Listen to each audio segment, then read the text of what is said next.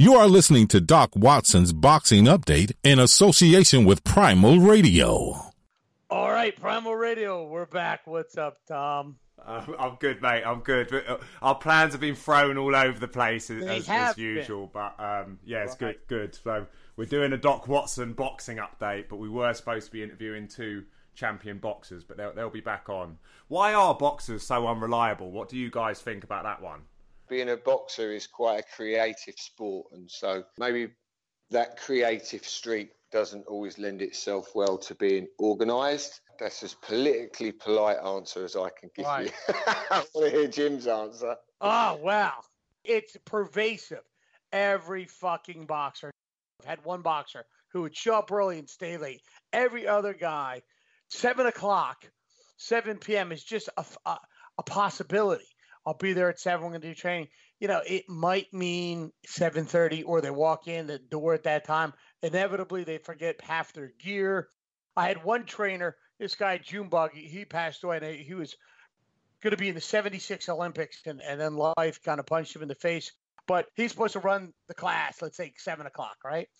It's like 8:30 now, and he comes walking in. And I'm, Bug, what's up, man? Where you been? He goes, well, Jim, you know, I had to get something to eat, and I didn't eat all day. And I said, no, I got that, man. I understand where you're coming from. But, you know, class starts at 7:30. And he goes, yeah, but I had to get something to eat. And I just kind of stared at him and said, okay, I guess that's a good excuse as any. There's like no concept that other people are waiting for you. That's just such a classic excuse, isn't it?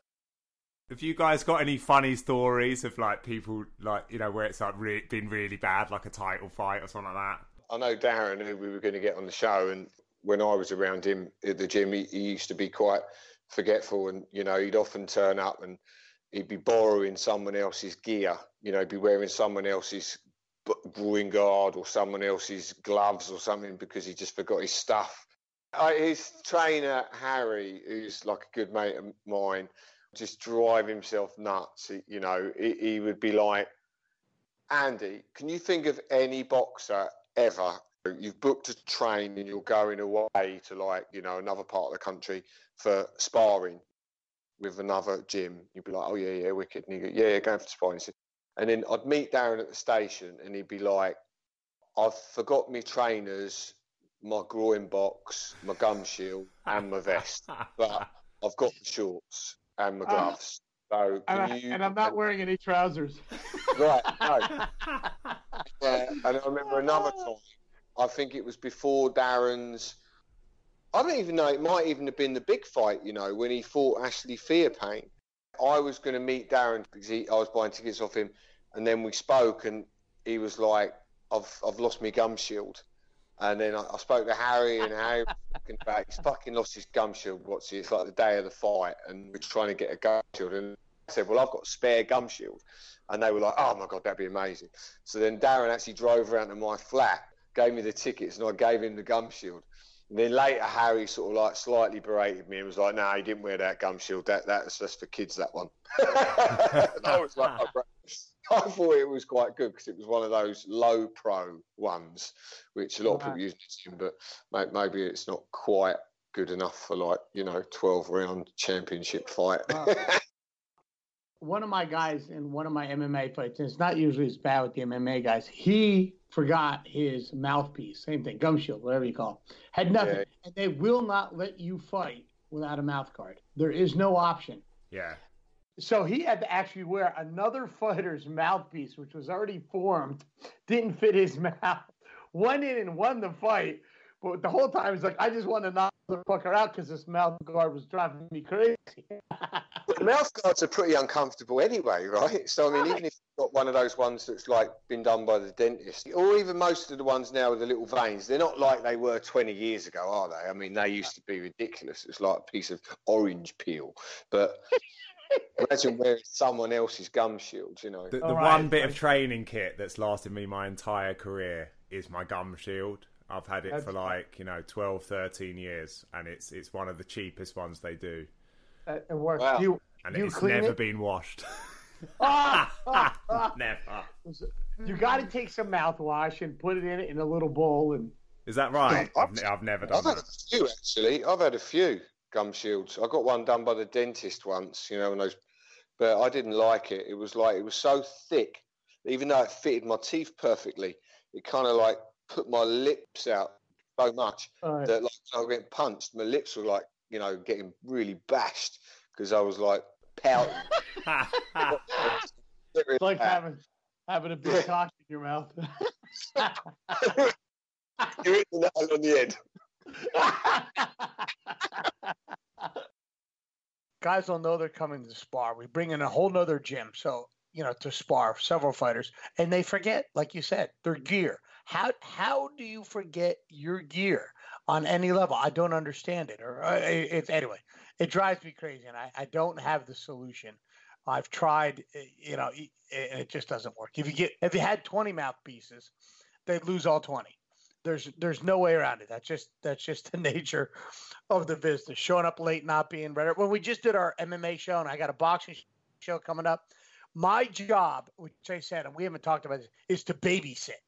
I am to control everything from like sit down, don't move, look at the wall, to which I swear to God I got to do. I had one fight, and we'll get right to our boxing. We had one fight. Literally, we brought this guy in from, we pay for a hotel room, pay for his travel. He's the first fight on the card because we know the guy's can be a fuck up. Nice guy, has nothing to do with whether I like him or not. Comes up. Now, when you're there at the venue we're at, you're not, as a fighter, you're not allowed to leave the locker room, and no one's allowed to go into the locker room because they didn't want any shenanigans going on, like putting a horseshoe in your gloves, kind of thing, or whatever other magic voodoo you're going to do. So the guy walks out of the locker room to where the crowds. He's talking to people. The state athletic commission says you can't be out here. They tell us make sure he doesn't walk out of the locker room, right? So then he does it again. Walks out, gets warned, back in, comes out a third time. This is very clear. Do not, for any circumstances, come out of that locker room. If the building is on fire, I want you to sit there. I'll come get you. Right? I mean, that's how I have to be, right? He comes out again a third time, right? He hugs somebody he knows. The state athletic commission decides, no, you have to rewrap your hands now because we don't know that nothing happened. He grabs a guy who's a friend who's not a legitimate cornerman, starts to wrap his hand. They cut the fight 5 minutes before the show is going to start. I mean, I don't know. Right. Literally 5 minutes. It's 6:55. The show's starting at 7. This is 5 minutes before the fight's going to start.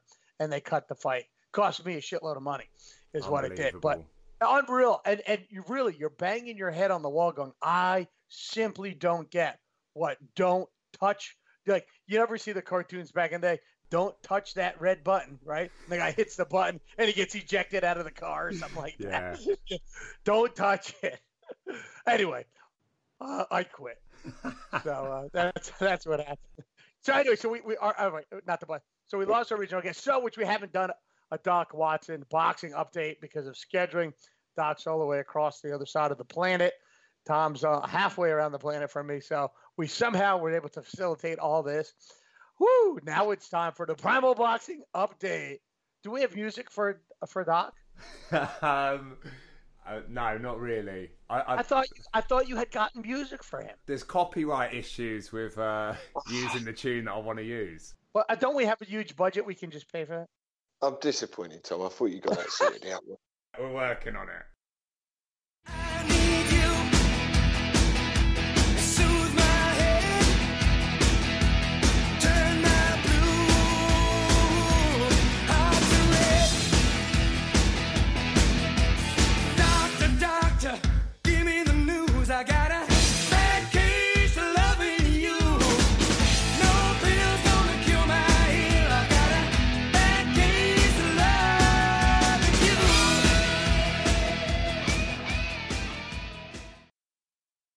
Oh, and another note, real quick. I'm at my show a couple weeks ago, and I bet you I had half a dozen, 10 people come up to me and say they listen to the podcast, and they know who you are, Doc, and they love the boxing podcast. So that's 100% true.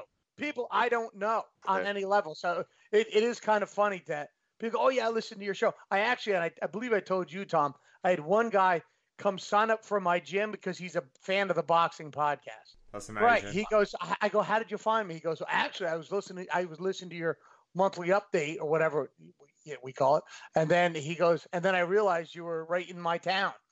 So there is a bunch of people out there who, just peruse, the podcast and see what kind of interests them. If we were talking about knitting, I guess we'd have a knitting audience, but we just need a few hundred more of them to show up, and then you'll be a millionaire. The topic of today is, I wanted to talk about the Canelo fight from last night first. Right. Right. We were watching it a few hours ago, practically. Right. So, what'd you think? Right. A lot of people have said that they thought it was technically a very good fight. Not a classic or anything like that, but a very good fight. I think I was a little disappointed in Jacobs. I thought Jacobs was going to bring a bit more and do a bit more, but I think there was actually quite a lot to be admired in Canelo's performance.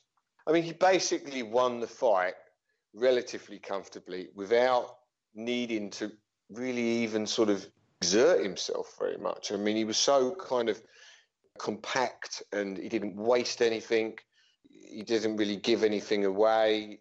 He was quite difficult to hit. Either his guard was up and his chin was down, or he would slip, and if Jacobs tried to sort of spin away, hit whatever was exposed. I thought it was a very sort of measured and mature performance from Canelo. Look, not exactly a thrill fest by any stretch, but it was, a pretty technically good fight.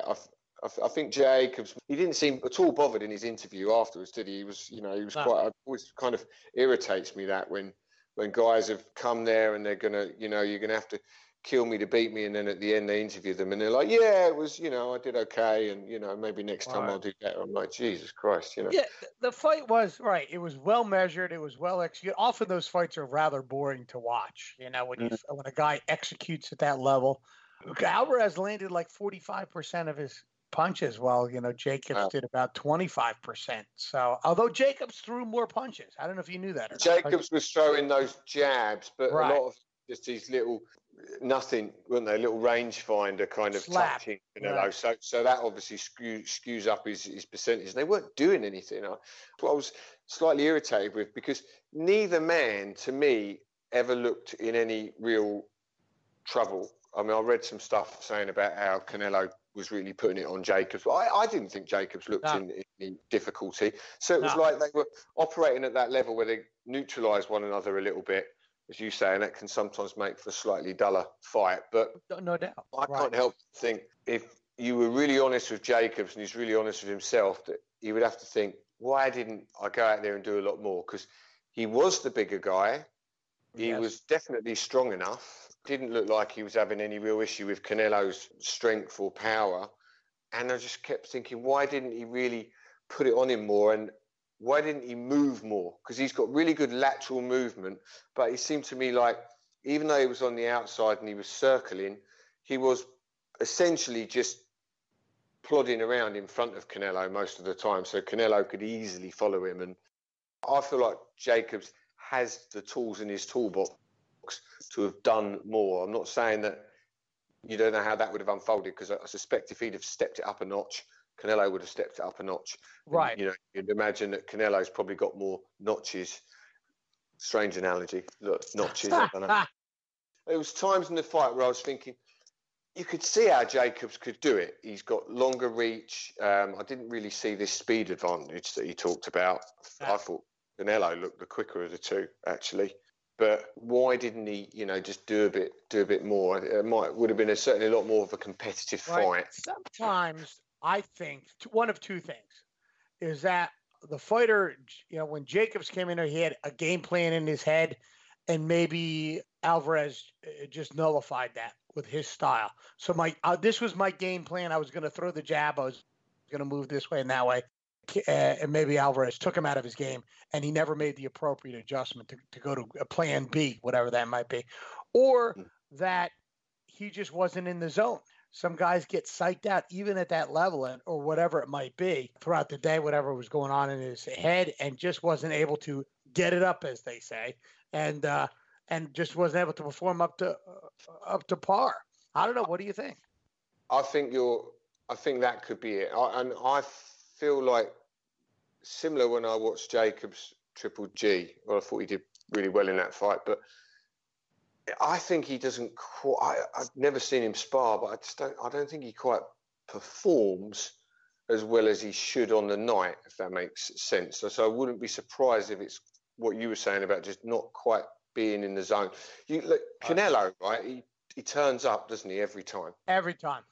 Every time, and he tries. Like, even though he wasn't throwing many shots, every time he got that opportunity, he's exploded quite quickly with good, crisp, sharp shots. You could see the focus and the concentration from Canelo. He brought his game, and he was on it. When I looked at Jacobs, he didn't look on it. You know, he looked like he was sort of going through the motions. A couple of times he obviously really put his foot down, and he had a few where he had Canelo on the ropes and he opened up. But I said before the fight, if he fights the way he always fights, it's not going to be enough.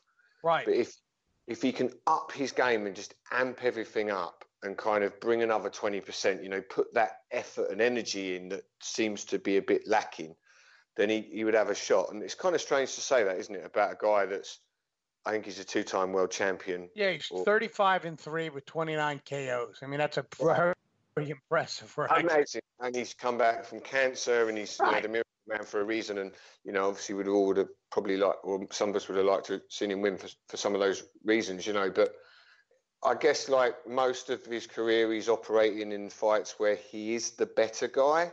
And so even, you know, if he's not like one of those guys that absolutely performs out of his skin on the night, he wins because he's a damn good boxer. But against, you know, a Canelo or a Triple G, you've got to like raise your game. I mean, you've got to be 120% of yourself, or you lose. Yeah. Right. And the scorecards came out. I don't know if you saw the scores, if you paid attention. It was 115, 113, 115, 113, and 112. Excuse me, 116, 112. Obviously, all for Alvarez. And I was reading, you know, some different takes, and a couple people, to my surprise, scored at 114, 114. I'm not sure I saw it that way. A lot of it too is very subjective when you're in there. I mean, I thought Alvarez won it hands down, without a doubt. But I've been to many fights, my fighters alone, where it's up to the individual sensibilities of that particular judge. You know, did they feel Jacobs was slapping too much? He threw more punches. Where does it fall in their hierarchy of what's important?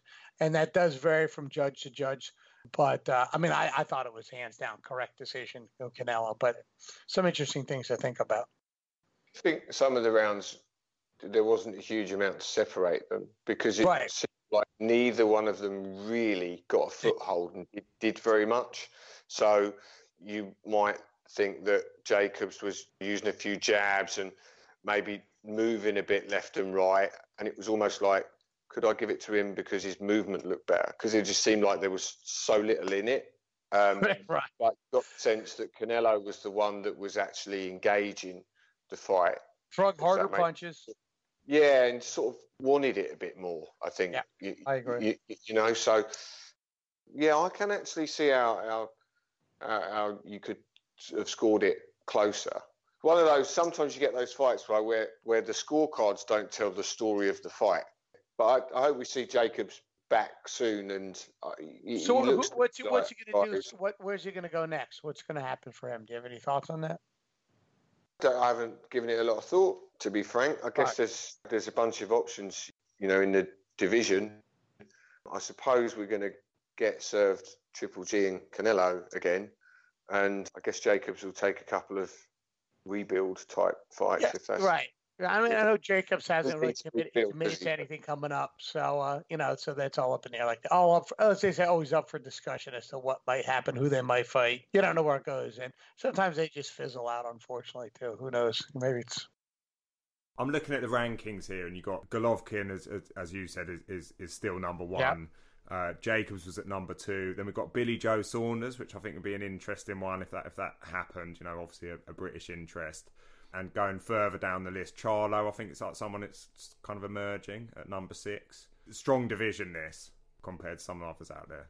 Yeah, exactly. I mean, like, I think a fight that would be good for him would be someone like David Leroux. I pronounce his name probably incorrectly. The French guy. Dangerous fighter, big puncher, but you could see how Jacobs' style would work well there. Billy Joe Saunders, I think, would be too good, to be honest. I'm not sure that he beats Triple G or Canelo, but he's such a beautiful boxer. You know, when he's on his game like he was when he fought Leroux. He got beat decisively by Billy Joe Saunders, and a fight with one of the Charlo brothers would be good, wouldn't it?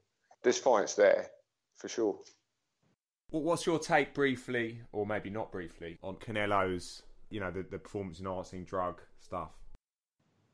Well, it's a bit of contaminated meat. Personally, I can't stand drug cheats. It seems like it's rife in the sport. I don't really like Canelo that much because of that, and just because it seems like he's had quite a protected career, even though he's fought good people. It seems like the timing's always been right. He's had a lot of things on his side, and you know, just that just irritates me really. You know, I like an underdog, and I just you can't place him in that category really. Maybe once upon a time, but not that I can think of. You know, everything's always on his side, and he still is a drugs cheat. So hey, Tom, it's like, what did he get busted for? Eating a dodgy burger. Yeah, that's been his excuse. I need to look up the name of the performance-enhancing drug. I'll come back to you in a sec. He said it's contaminated steak, is what he reckons. Which is bullshit. But here's my thought on it. I think anyone at that level in every single sport is doing something. It's not a possibility to perform at that level uninjured. Now, what does it mean by performance-enhancing drugs? Like, if you're doing steroids and stuff, it's helping you heal quicker. It's not making you a better boxer. Just simply is not. You're not going to be able to take more punishment. You're just maybe heal. Depends on what you're taking. Things with the lungs. I mean, so the problem is everyone's doing it. It's a matter of who's getting caught than others. Some do less than others. It's called clenbuterol, and it's used to treat asthma. It could make them stronger because they can train harder, recover quicker. That could mean that they could take a bit more punishment in the ring. I mean, maybe not. Obviously not on skin, but off the steroids. Yeah, but they might have gone down a bit quicker if they hadn't been on steroids, you know, because maybe they have got a bit of stamina. I can't imagine them going down any faster. Do you just go around like big boy gyms and just knock out big? Just knock him out. Come on, let's curl this motherfucker. No, I'm just kidding. No, I mean, I get it, but it seems so random to catch certain people that don't catch others. Everybody's doing it. I know that for a fact at some level, unless you don't have the wherewithal, which is a possibility. But anyways, interesting stuff. I mean, I don't know where I line it. Does it make him a better boxer? Does it make him a cheat? You know, I don't know. Maybe just too stupid that he got caught. Maybe that's what it makes him. That's all I got to say about that. I guess if you really think everybody's doing it, and I do. I've heard people saying, I suspect at the lower levels they're not, and that makes once you get up there and you're training hard, and you're getting beaten up on, and your joints are causing you issues, maybe taking peptides or taking steroids, of whatever that might be. How much is it increasing your performance? Not much, I guess, at the lower levels. At high levels, I guess it could, but I don't see it. For me, like the use of steroids, you know, we all have a genetic cap, which we were talking about with John Little the other day, and you know that's one of the things that allows you to push through it. I mean, when I read up on this stuff, it says clenbuterol is used to treat asthma. It can also help build lean muscle mass and burn off fat. You know, it's a logical thing for a boxer to take. I mean, they do say that the values that he had, you know, were within a range expected from meat contamination, but of course they would, you know, that's what they want the answer to be when it's a big star. Apparently it's very common in Mexico, and you know, it makes the meat leaner, which would be a desirable thing if you know, for the meat industry. Yeah, that sounds like a lot of shit. One of my mates is a bodybuilder, and he takes it, you know, in the lead up to competitions, get lean so he can burn. I think it helps him to burn fat more quickly, and he said, like, you have to train. It's like if you just take it on your own, you ain't going to do anything. Right. But, you have to train hard. It doesn't take that aspect. Yeah. And I know for a fact, too, by the way, I was watching something on natural bodybuilding competition, right? The funny thing is they're anything but natural. They just cycle through their whatever they're doing and cycle off of it. So when the test comes prior to the competition, they show below the levels. That doesn't surprise me at all. So they're not natural. It's 100% a fallacy. Jumping ahead to one of the fights that we'll talk about later, but there's a school of thought that that's why Ortiz didn't take the $7 million that he was offered for the AJ fight, because everyone's going, you've got to be crazy. What's wrong with these guys? Why didn't he was offered $7 million apparently to be a replacement for Miller, and his camp are now saying, oh, we screwed up because we were holding out, playing hardball, trying to get more money. But there's another circulation of thought that is he might be on a cycle. Probably very likely. Can't take the fight at short notice because I'd failed a test. I'm just saying what I've heard.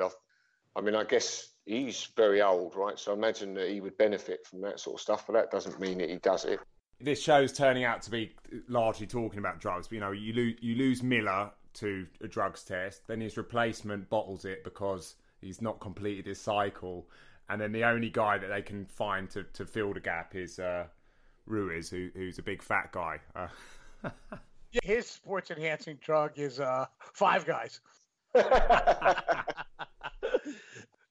so let's get on to Joshua anyway. So all that falls out. He's going to fight Andy Ruiz, who I don't know really much about Ruiz. He's got 32 and he's 32-1 with 21 KOs.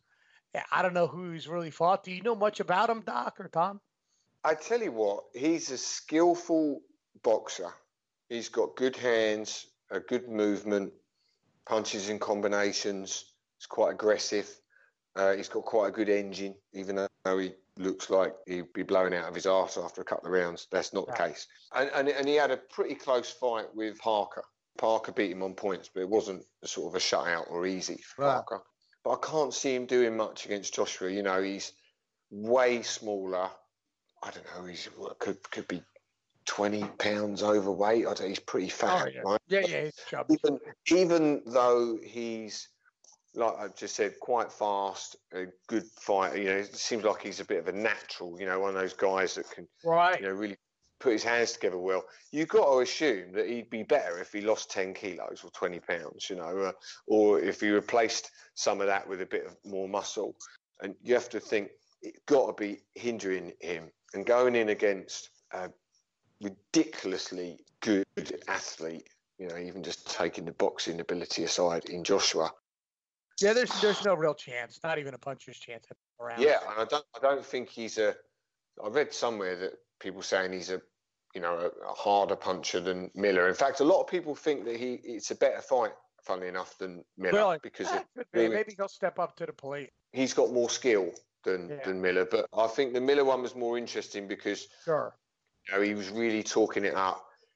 He's a unit, wasn't he? So I kept thinking, is he going to stand up to Joshua's punches? And then Joshua might, get a little tired of sort of hitting the heavy bag. I can't see that with Ruiz. I think he might bring it for a bit and go into his shell and then get stopped. This is Joshua's first fight in the U.S., right? That's right. Yeah. Yeah, it's kind of a letdown. Have him go to Madison Square Garden, the mecca of boxing, I guess, at least at one time, and have a having a substandard fight. Really, hopefully he does well. I mean, I imagine he'll walk through them.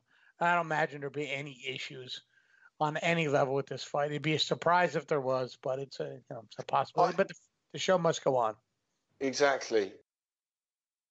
Fury's fighting a relatively young 9 guys in Schwartz. Wilder's got Rizal, and now we've got Ruiz. With who's got the hardest, the most difficult task? I think Breezel might be the best of them because he's been in some good fights and he's not bad actually.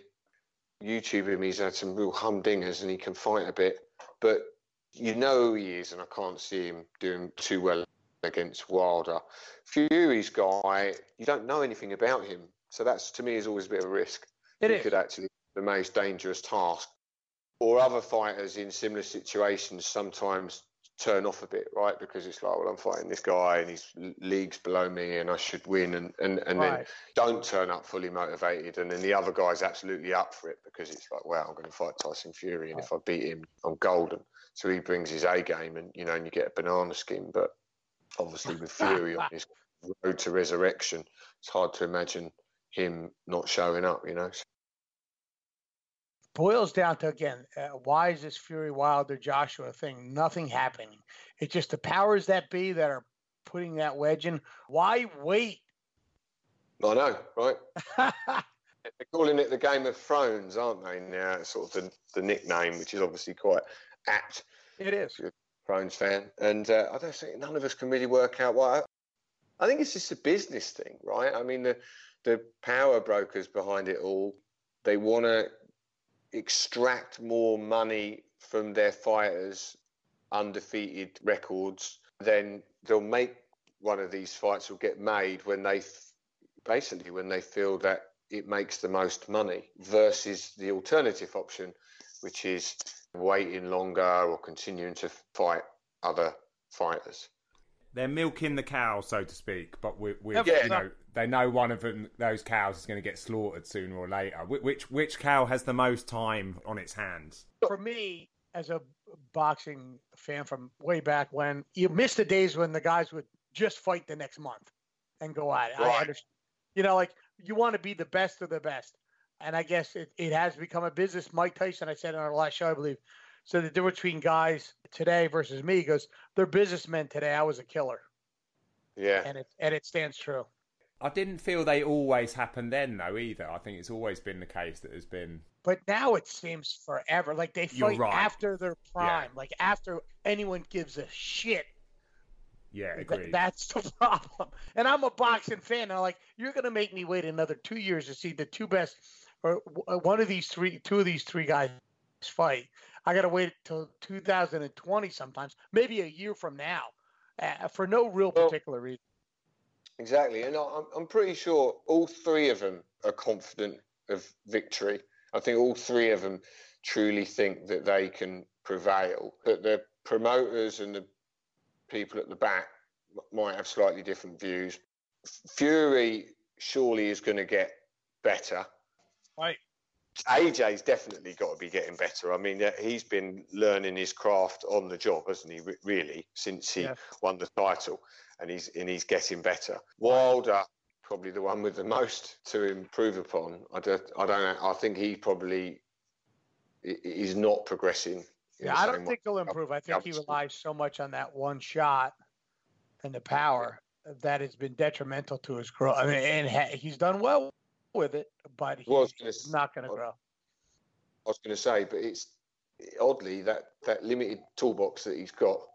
I like this expression, the toolbox. I picked it up from listening to Roy Jones talk. He always talks about the tools in the toolbox. Right. So this guy's got a full toolbox. This guy's got only got a toolbox. But with the tools he's got in his toolbox, he's done pretty well, hasn't he? In fact, I fancy that Wilder might beat Joshua. But Joshua's getting better all the time, you see. So the longer this goes on, your opinion starts to change. Do you think Eddie Hearn might regret that they've done this first fight in New York? They've now got, he's up against a Mexican. I don't know whether the interest will be that high. And you could have done a massive stadium in the UK and made a lot of money there with everyone being fully behind Joshua. I would have thought so. I mean, I don't know the ins and outs of the finances of the whole thing, but I think they've got to be looking at it thinking, fuck, this didn't go how we wanted. I was at MSG the other day for the Khan fight, as you know. What was you guys' take on the outcome there? Was the low blow illegal? And if so, is Amir Khan fully within his rights to say, I can't continue? Or do you reckon he took the easy way out? Which is, I think, what the majority of American fans thought. Right. I thought it looked like he hit him more in the hip than in the nuts than anything else. Yeah. He's in the ballpark, but, yes, Khan, you are allowed that 5 minutes. And since it was considered an accidental low blow, that he was allowed not to continue. Legally, yes. Could he have continued?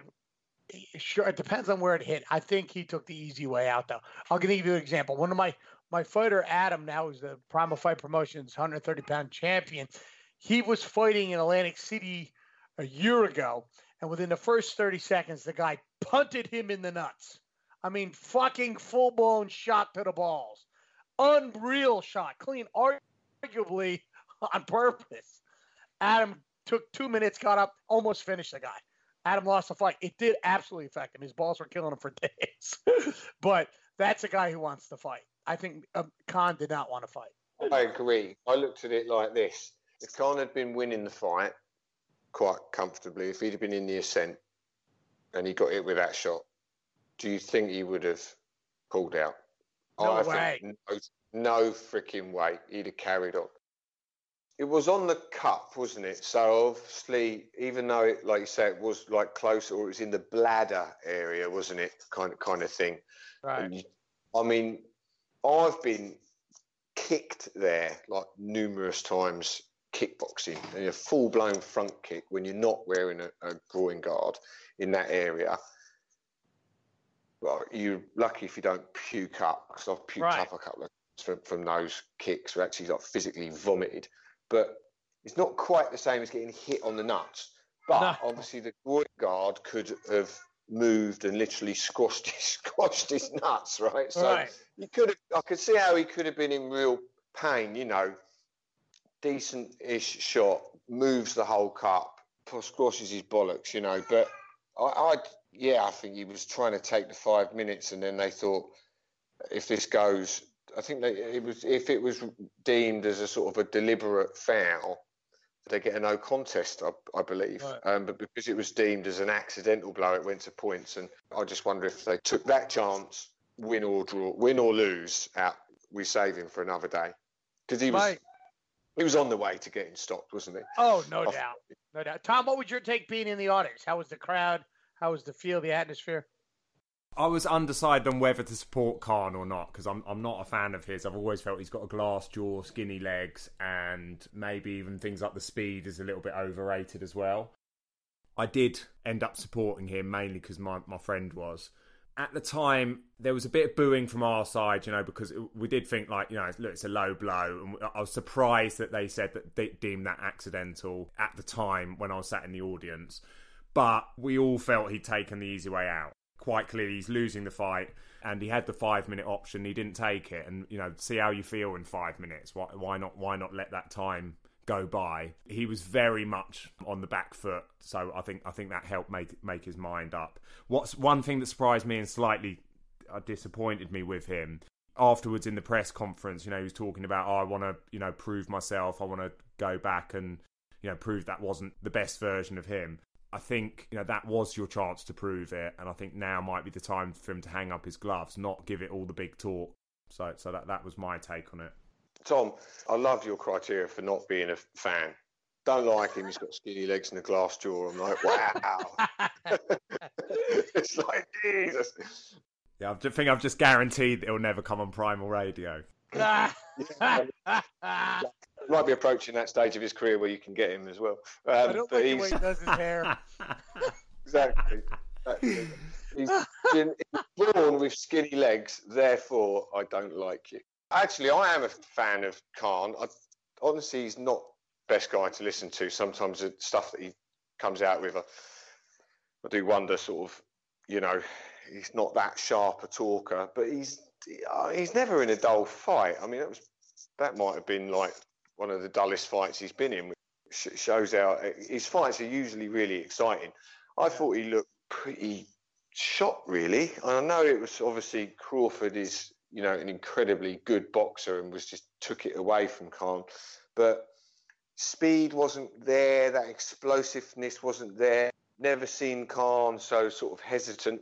I'm sure that was because of what he had in front of him, but was it also to a degree that he's on the slide? Because honestly, I think the old Khan would have run at Crawford doing his usual salvos of fast shots, and he probably would have got knocked out. His slightly more cautious style kept him in the fight longer, and it was a little painful to watch him getting, you know, comfortably sort of, and not just outboxed, but just broken down, really. So I think it's probably time for him to hang up his gloves.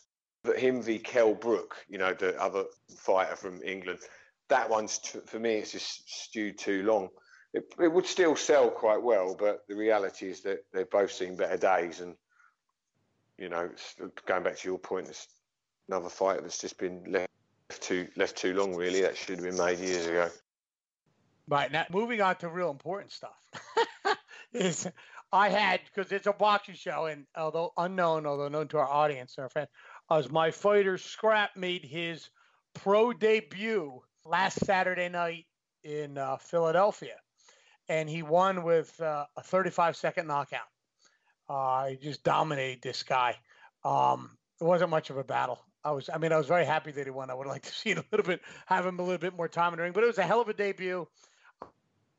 Unfortunately, ironically enough, I had too much going on. I had that event. I had another one of my fighters fighting the MMA event, and I had another fighter fighting for the Golden Gloves Championship up in North Jersey. So I had 3 fighters in 3 locations and an event going on in one night. But shout out to Scrap, and we'll get him on the show and stuff. Tom, did you get to see a footage of that or no? I've shared that round. Obviously, it's a nice. The fight was so short that it's one of those perfect size clips to sort of stick on the internet. I think people are watching that all over the world. Yeah, fantastic performance. No real surprise there. Did you see it, Doc, by any chance? I did. I thought it was incredible. I really hope that goes viral. Perfect size. If he could make all his fights 35 seconds, he's an absolute superstar. But I've seen some footage of Scrap training before. I didn't really know how he fights. Is he always sort of out the blocks, so fast kind of guy? He looks like I thought he's slick. No, not really. I think he wanted to go in there and take this guy out quick. Yeah. So that was the game plan. He tends to be more of a counterpuncher, more like a Mayweather style back a little bit. He's got over the last couple of years, I've really worked on sitting down on his punches. He can really hit hard. He didn't always have that because he was more of a slapper. So we sit down and we drill. So my job when I train him is literally like an hour of pat. Sit down, turn your shoulder, drop the weight, sink it up, move your shoulder this way, like ad nauseum, so that it comes to fruition in the ring. Really, really impressed. Well, that's good. We'll keep it up. And our next fight with Scrap is in Virginia next month. So you got to keep it interesting. So as a young pro, you got to keep them fighting every 6 weeks, every 8 weeks, and you start off with the 4-rounders and you build up. So part of our training too is getting them, stronger and faster and conditioning where it's out of control. Because the challenge too, though, if you come out and you have all quick knockouts, is they're not used to going, 4 rounds of adversity. Although you do want to start to rank that up. And have those knockouts, you still want to have that time in the ring, which is invaluable, which you can't get anywhere else. Jim, I was talking to Scrap, and he was saying that the Olympics is still a possibility as they've created a new rule where, provided you've done 10 or less fights at the pro level, you can still go to the Olympics. Is that something that you guys are still investigating? He seemed keen. Yes, coming later in the year, we'll work through what has to be done with the USA Boxing to allow him to qualify to do that. That'll happen later on in the year. That's not as of right now, but it's still a possibility. Absolutely. It was a tough decision to go pro because doing the Olympics is such a unique thing. And sometimes life circumstances lead you down a path that might not have been your number one choice at that time. It is still a possibility. We are working toward making that happen. Whether it does or not, I just don't know. But keeping him on the straight and narrow in the gym and focused and adding new tools to him is important. He's got everything it takes to get to that level. And so my job is to, be the guardian of the gate, and kind of watch out. Oversee the whole thing because you see people come flying out of the woodwork to be your best friend, so to speak. Yeah, of course. Hey Jim, I was thinking obviously if the stars aligned and he was able to go to Olympics, I think that'd be amazing because it's just the experience of boxing in the Olympics is incredible. But do you think that, let's say he had 7, 8, 10 fights up to this 10 fight limit, do you think that experience would serve him better going into the Olympics than if he'd have stayed amateur and had 10. Good question, because they're two completely different games. Different games, but I would imagine there's more pressure on his shoulders fighting as a pro, and so without a doubt. So that might enable him to perform better. You know, sort of what we was talking about earlier about, you know, being on your game and really sort of performing on the night. I'm sure he does it anyway. He's been pretty good. He's been pretty good at getting into the zone. I mean, I've been with him for years. There've been fights where I knew that he wasn't on. And of course, you can't afford that to happen once in the Olympics. So I think it would serve him that way. The game, the strategies game, it hasn't changed his style. So really, so we're just new to the pro game with him. So we'll see where it goes. And as it goes down the line, we'll see how that happens. So you're fighting a different kind of fighter too as a pro than as an amateur. You know, elite, well-skilled amateur who's got a couple hundred fights will fight differently. I mean, a lot of guys go pro with just a handful of amateur fights. So there's also a good argument they're not even as schooled. You know, they're not as technically sound. You know, just because they're pro doesn't mean shit. So we'll see. So love to see you guys out in Japan for it. Obviously, you know. Right. Yeah, hopefully that happens. We could just stay at your flat. Well, exactly, mate. You know, I'll look after you. I'll make sure you don't eat any dodgy Japanese food that gets you sick, and that. Right, that would be something else. We finally get the Olympics, go stay at Doc's and scrap eat some bad sushi.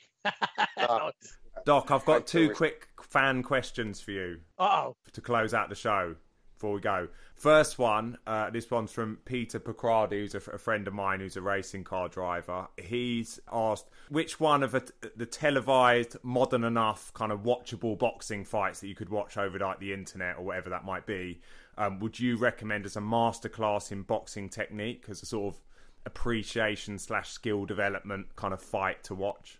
Wow. My favourite masterclass is probably Joe Calzaghe beating Jeff Lacey. I don't necessarily think it quite ticks all of the boxes that you just said, because Calzaghe's style was quite unique, and there's probably other masterclasses that you might watch and pause and rewind and, you know, learn skills from. But that's like one of my favourites, Calzaghe Lacey. Yeah, we'll go with that one for now. And next question from a Mr. E. Hearn. How do you handle the trappings of fame? I'm waiting for this one. It's quite difficult, Tom, you know, because obviously I do get a lot of random Japanese people coming up to me and asking me for my autograph. But, you know, I do my best, mate. Like, you know, I try to stay humble. Try to stay humble, Jim. Try to keep my feet on the ground and just, you know, remember we were concerned. Have you ever like grabbed one of these Japanese people's phone and like thrown it, you know, off your balcony or something like that? The paparazzi. Yeah. I was out for a jog the other day and I did the old Mike Tyson. I threw my Walkman. So I use a Sony Walkman, you know, as you would if you were in Japan. Threw my Walkman at him. Remember Tyson doing that? Remember Tyson doing it? He was into the pro and he threw the Sony Walkman. Yeah. Awesome. All right, guys. All right, man. Another great show of our boxing update with the world-renowned boxing expert Doc Watson, guys. Till next time, peace out.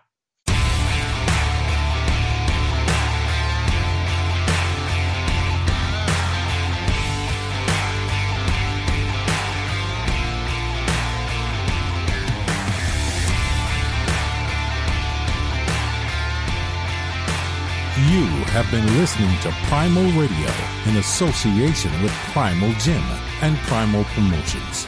Primal Radio is available on all good podcast venues.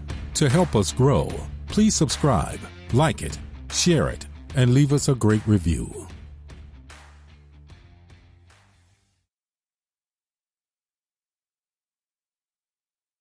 Do you know what? When you asked me about that masterclass, bloody trying to think of this fighter, but do you know that fighter Taylor? What's his? Not sure. The guy that me, you, and Lumley watched in the Philippines. Yeah. Remember, we all sat down and we watched him fight. Oh, bloody can't remember his first name. Well, he had had a fight. I'm going to find the name of it and I'm going to message you two on it. He'd only had about 10 fights at the time. It was an absolute masterclass.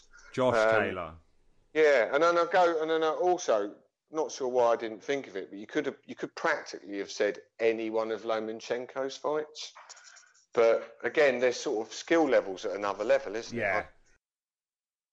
It's hard to learn from someone who operates at a level that nobody else can comprehend. I don't know what you think of that, Jim.